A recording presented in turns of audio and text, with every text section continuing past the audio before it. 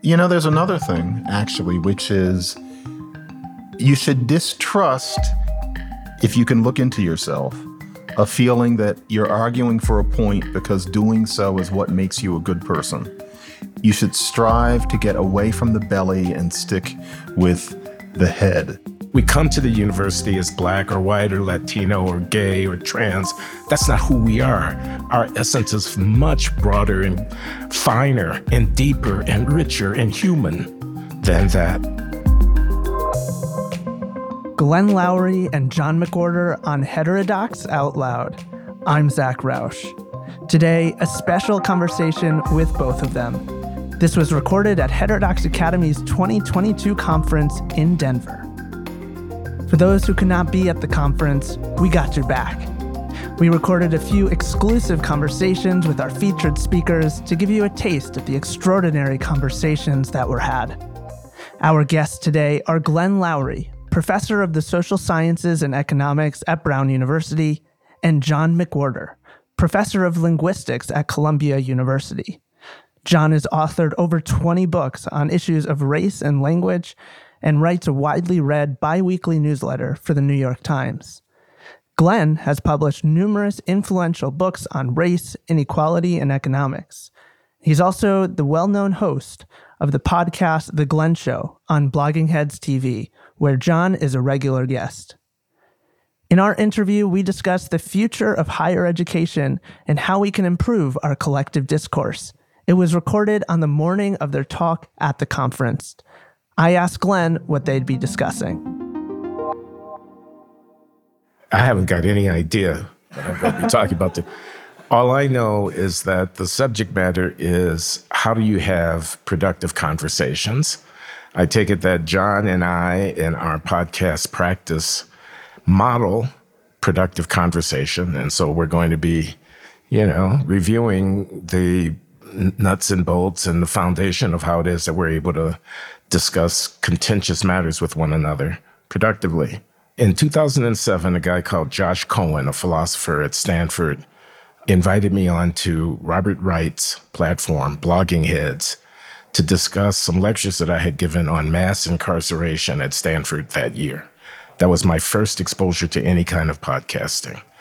I came on. I had a couple of conversations with Josh. They were well received.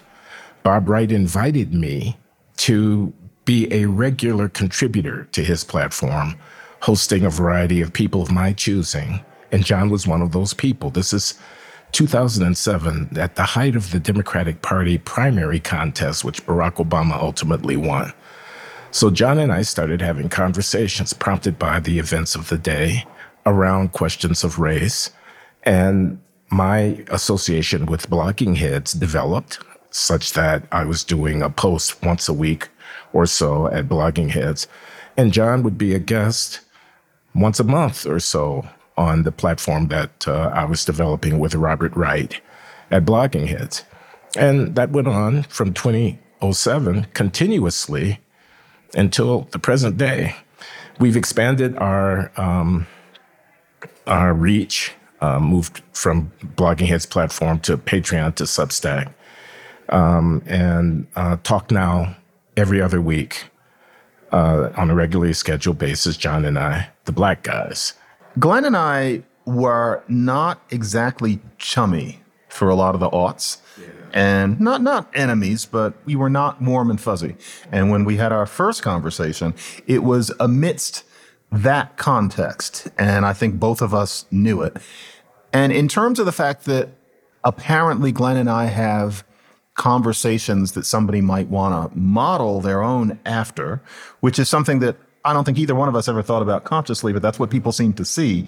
I think part of the way that probably we may have something to offer in that is that for our first sessions, it's not like it was two friends talking. We were coming from different places, and yet neither one of us were angry. It didn't get ugly. And so, for example, to take an instructive contrast, and this has nothing to do with settling scores, during that same era, I had a Blogging Heads exchange with Ta-Nehisi Coates. And this is before he was as famous as he would become. But Ta-Nehisi Coates and I have very different views on things. And the way it ended was a little bit unpleasant. And I would have to say that I was the person who initiated that, not him. But that was the way that you don't do it. You don't let the feelings get into the discussion. Glenn and I have never had that. There is an equipoise that many people could master where you could learn to converse about things that touch you in your gut. And do you consider yourselves friends?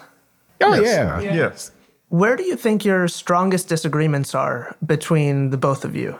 Moralism, the morality of these issues, we seem to really hit a wall on that, in that there's a part of you, Glenn, who is appalled at the way certain people behave, both rioters and, say, Nicole Hannah-Jones. Whereas there's a part of me that is annoyed, but is always trying to think, are they capable of thinking out of their box? How angry can we be at them? We have an issue there. Yeah, the way John once put it was, Omar makes me mad, but Omar makes him sad. Now, Omar is one of these characters that John has invented. This is part of his modus operandi. Avatars, right.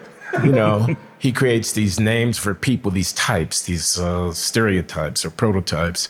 And we kind of know who he's talking about. And Omar is a ruffian and ghetto-bound miscreant, messes up, commits crimes, doesn't take care of his kids, is standing on top of a car saying, burn this bitch down, and things of this kind. This is Omar. And I'm mad as hell at Omar. He pisses me off. And he makes John sad. And John wants to understand the Omars of the world. I do, because I think Omar is a very parochial figure. I think Omar it's the only language he ever knew.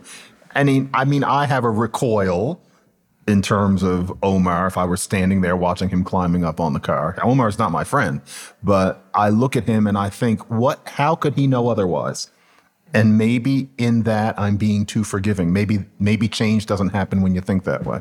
Because what I'm doing is basically falling for the whole root causes bit, which has created so much harm. But I honestly think that a little bit of it is a way of avoiding the anger, which I'm afraid could also get in the way of constructive policy. I feel sorry for Omar somehow. He calls it moralism, and I would call it judgment. I mean, yes, there is a certain right and wrong motivation to the anger that I have toward the bad acting ghetto dweller. But I'm going to argue that we need to set and give voice to standards of judgment about what is right and wrong way of living. And I'm not afraid to say that this is the right way to live, and, call it moralism if you will. I'm not apologizing for that. Another thing actually that we ran up against, it's not as relevant now, but I was in love with Obama before he got in. I was really caught up in that romance. You refused to be. You were for Hillary. You thought she seemed like she would be the better president. And, in that you were probably right. But you weren't caught up in that idea of, we're going to have the first Black American president in the White House. That was very logical of you. I could not summon logic to that extent. See, it's generous of him to admit that I was right and he was wrong about something. I think that Well, I can 15 he years was right later. and I was wrong about Donald Trump. Not that I was ever a Trump supporter, but I was saying, man, lighten up on Trump. The people elected him president. If you don't like him, vote him out of office. The Trump derangement syndrome is unbecoming of you. And Trump's an idiot. Trump's a, whatever. He's And dumb. I'm saying you're I showing said. contempt for the 40 or 45% of your fellow countrymen who support Trump. Those are the people that you need to be having an argument, et cetera, et cetera. So ultimately, when Trump tried to seize the presidency after having lost an election, I had to admit I was wrong about Trump. Why do we need to have conversations between people who disagree with each other, even if you don't change each other's minds? The soul of being an educated or enlightened person is to have come to realize that life and the world around us are complex, that they don't lend themselves to easy answers. My mother once said, when I asked her when I was about 10, why do people go to college? Because even at that age, I could tell unless they were techies, they weren't coming out with any skill, or, they didn't seem to know the state capitals any better than anybody else. And I was saying, why are they in college? And she said, what you come out with in college is a sense that the answer to interesting things is not, well, all I know is, and a snap of the fingers. And she's right about that. And what that means is that anything that's interesting is subject to different views about which there will be discussions where you learn about what the different views are. If you can't do that, you're not an enlightened person. And I think there's a tacit sense that you can be an enlightened person, but when it comes to race issues in particular, suddenly everything is very easy and no one else is to be listened to. No, it's the same with race, despite the injustice of Black history. And so, to be able to have a civil discussion, even about polarizing issues, is part of seeing further and having learned what the world is like. Many people who can't do that think that they're the enlightened ones and that they have a higher wisdom, but actually they are the blind man looking at the elephant. Their lens isn't wide enough. That's what I think. Yeah, I think that's right. I think they're epistemic. How do you know something? Well, by honing the precision, the depth of your own argument, which is what you do in response to someone who has a different point of view. That's what the back and forth is about. You think this, I think that, I think you're wrong. Here's why I think you're wrong. No. Actually, this is the reason that you're wrong. And that give and take and back and forth allows one to have a greater, deeper command of one's own position. But the other reason I think it's fundamentally important that we talk across the line is the health of our democratic order. We have to be able to deliberate about matters peacefully. The alternative to civil argument ultimately is violence. No, I don't think we want to go down that road.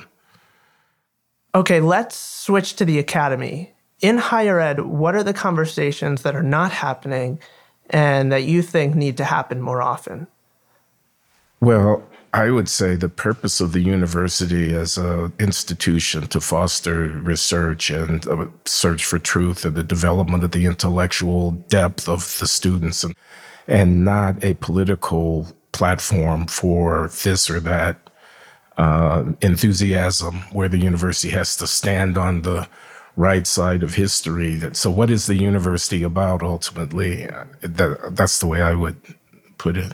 Yeah, or the tacit sense that the university is the university when it comes to physics or, teaching French irregular verbs, but that when it comes to the tenets of early 21st century leftist social justice orthodoxy, there's only one thing to be taught, and that there's no discussion to be had. The idea that the university is supposed to stand for that is extremely narrow and parochial. It won't look good in the future.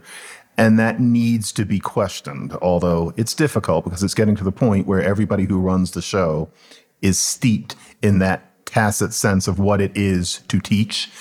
But it isn't, and we need to go back to the original idea. So how do we do it? How do we have better conversations? Where do we start on an individual level? I'd offer a couple of things.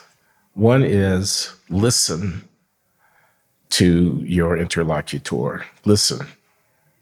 Don't be so much in a hurry to try to get your point across that you don't hear what's being said to you from the other side. That's a skill that one can develop. It requires patience and a certain amount of discipline. Listen. Actually, John taught me a lot about that because he and I had a minor falling out over the fact that I interrupted him in the midst of it. I had developed this habit of cutting him off.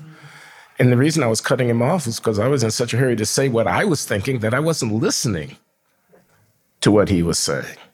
So that's one thing. There's another thing, actually, which is you should distrust, if you can look into yourself, a feeling that you're arguing for a point because doing so is what makes you a good person. You should strive to get away from the belly and stick with the head. You should be able to see that just saying, are you in favor of racism? Isn't that racism? How does that battle racism? That's so very vague. That sort of reasoning, and would also apply with sexism or any number of other isms, that will only make sense to you if what you're trying to do is validate your sense of being a good person, as opposed to operating on the level of logic. The whole social justice argument is based on a notion that feelings are key and definitive when it comes to engaging in certain issues. And nobody said that that's true. And frankly, if you think about it, it isn't. There is never a justification for thinking you use logic except with a certain range of topics where suddenly feelings are logic. No, not even when you're talking about racism. And so that's something that people should avoid. Are you arguing in order to show God or the social justice gods that you're a good person? Or are you making a point? And I think most people are capable of understanding that if it's put that way to them. But it's very easy to go down a rabbit hole and forget. Let me add something to that, because I think this is really important. Avoid ad hominem argument. Okay, it's about the issue, not about the person. So the temptation to, oh, you're the kind of person who thinks that, to try to refute based upon a character assassination. How could you possibly think that? Is no way to cultivate civil discourse. The other thing I would say is try to put the other guy's argument in your own words. Restate his argument. What did he actually say? Glenn is very good at that. Yeah. Not to believe it, but just to understand it. Which gives you a sense that a person can be a reasonable human being and have that view. Exactly. As opposed to demonizing other people, which is so easy to do, but it's primitive. And not to be repetitious, but I think there's a sense that when it comes to social justice issues, that primitive instinct is the proper one. You dehumanize the other side because there's evil in the world. But no, that makes no more sense there than it does when you're 5 years old and you think of the whole world that way. Life is not a Maurice Sendak book. And that's something that it's very easy to fall into when you're thinking more about what makes you a good person than what makes you a rational person. So yeah, that demonizing has to go. So before we go, I have one more question for you both. Our conference theme this year is how do we restore trust in particularly higher education? What do you think about that? Well, I understand this session this morning, the brunch session, is university presidents talking about leadership in the academy.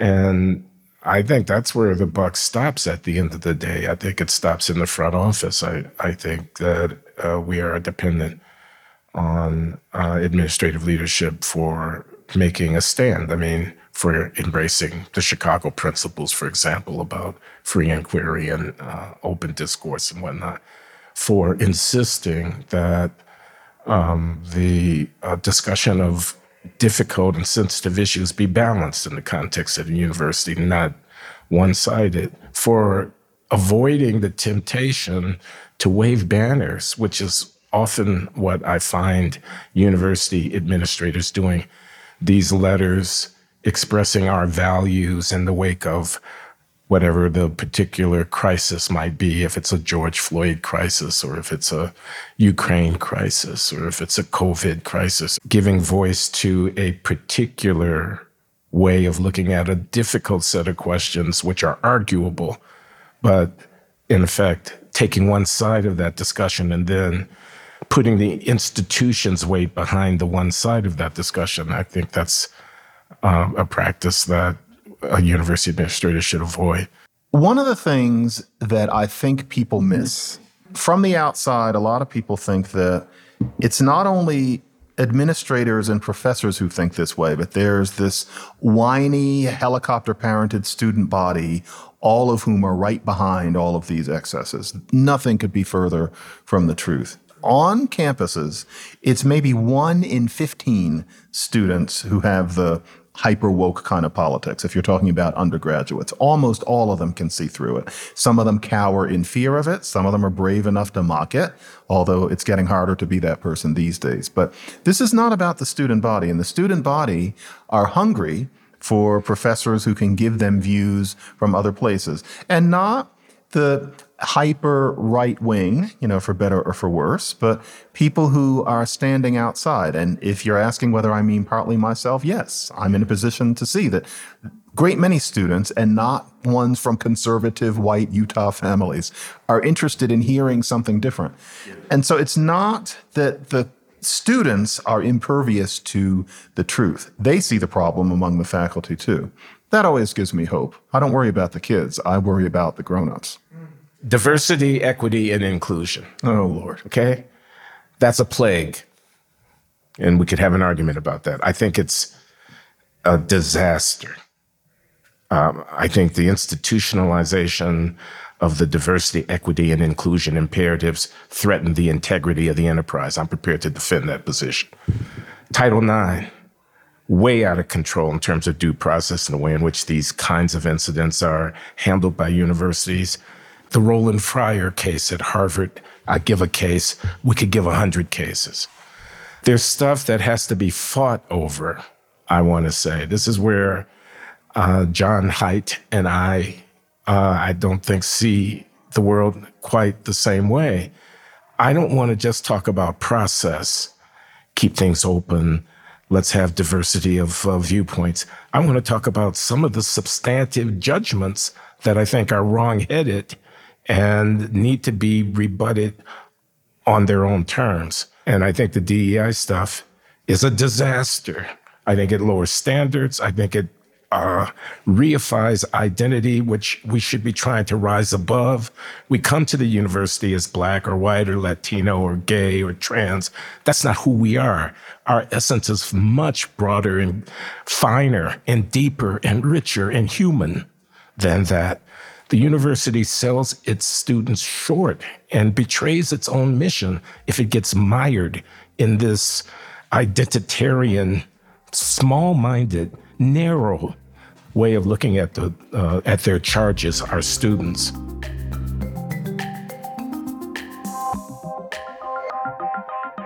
John McWhorter and Glenn Loury at Heterodox Academy's 2022 conference in Denver. Keep your eyes peeled for full conference event footage on our YouTube channel at youtube.com/heterodoxacademy. Thanks to Davies Content for producing this podcast, and to Kara Boyer on our communications team. I'm Zach Roush. Until next time.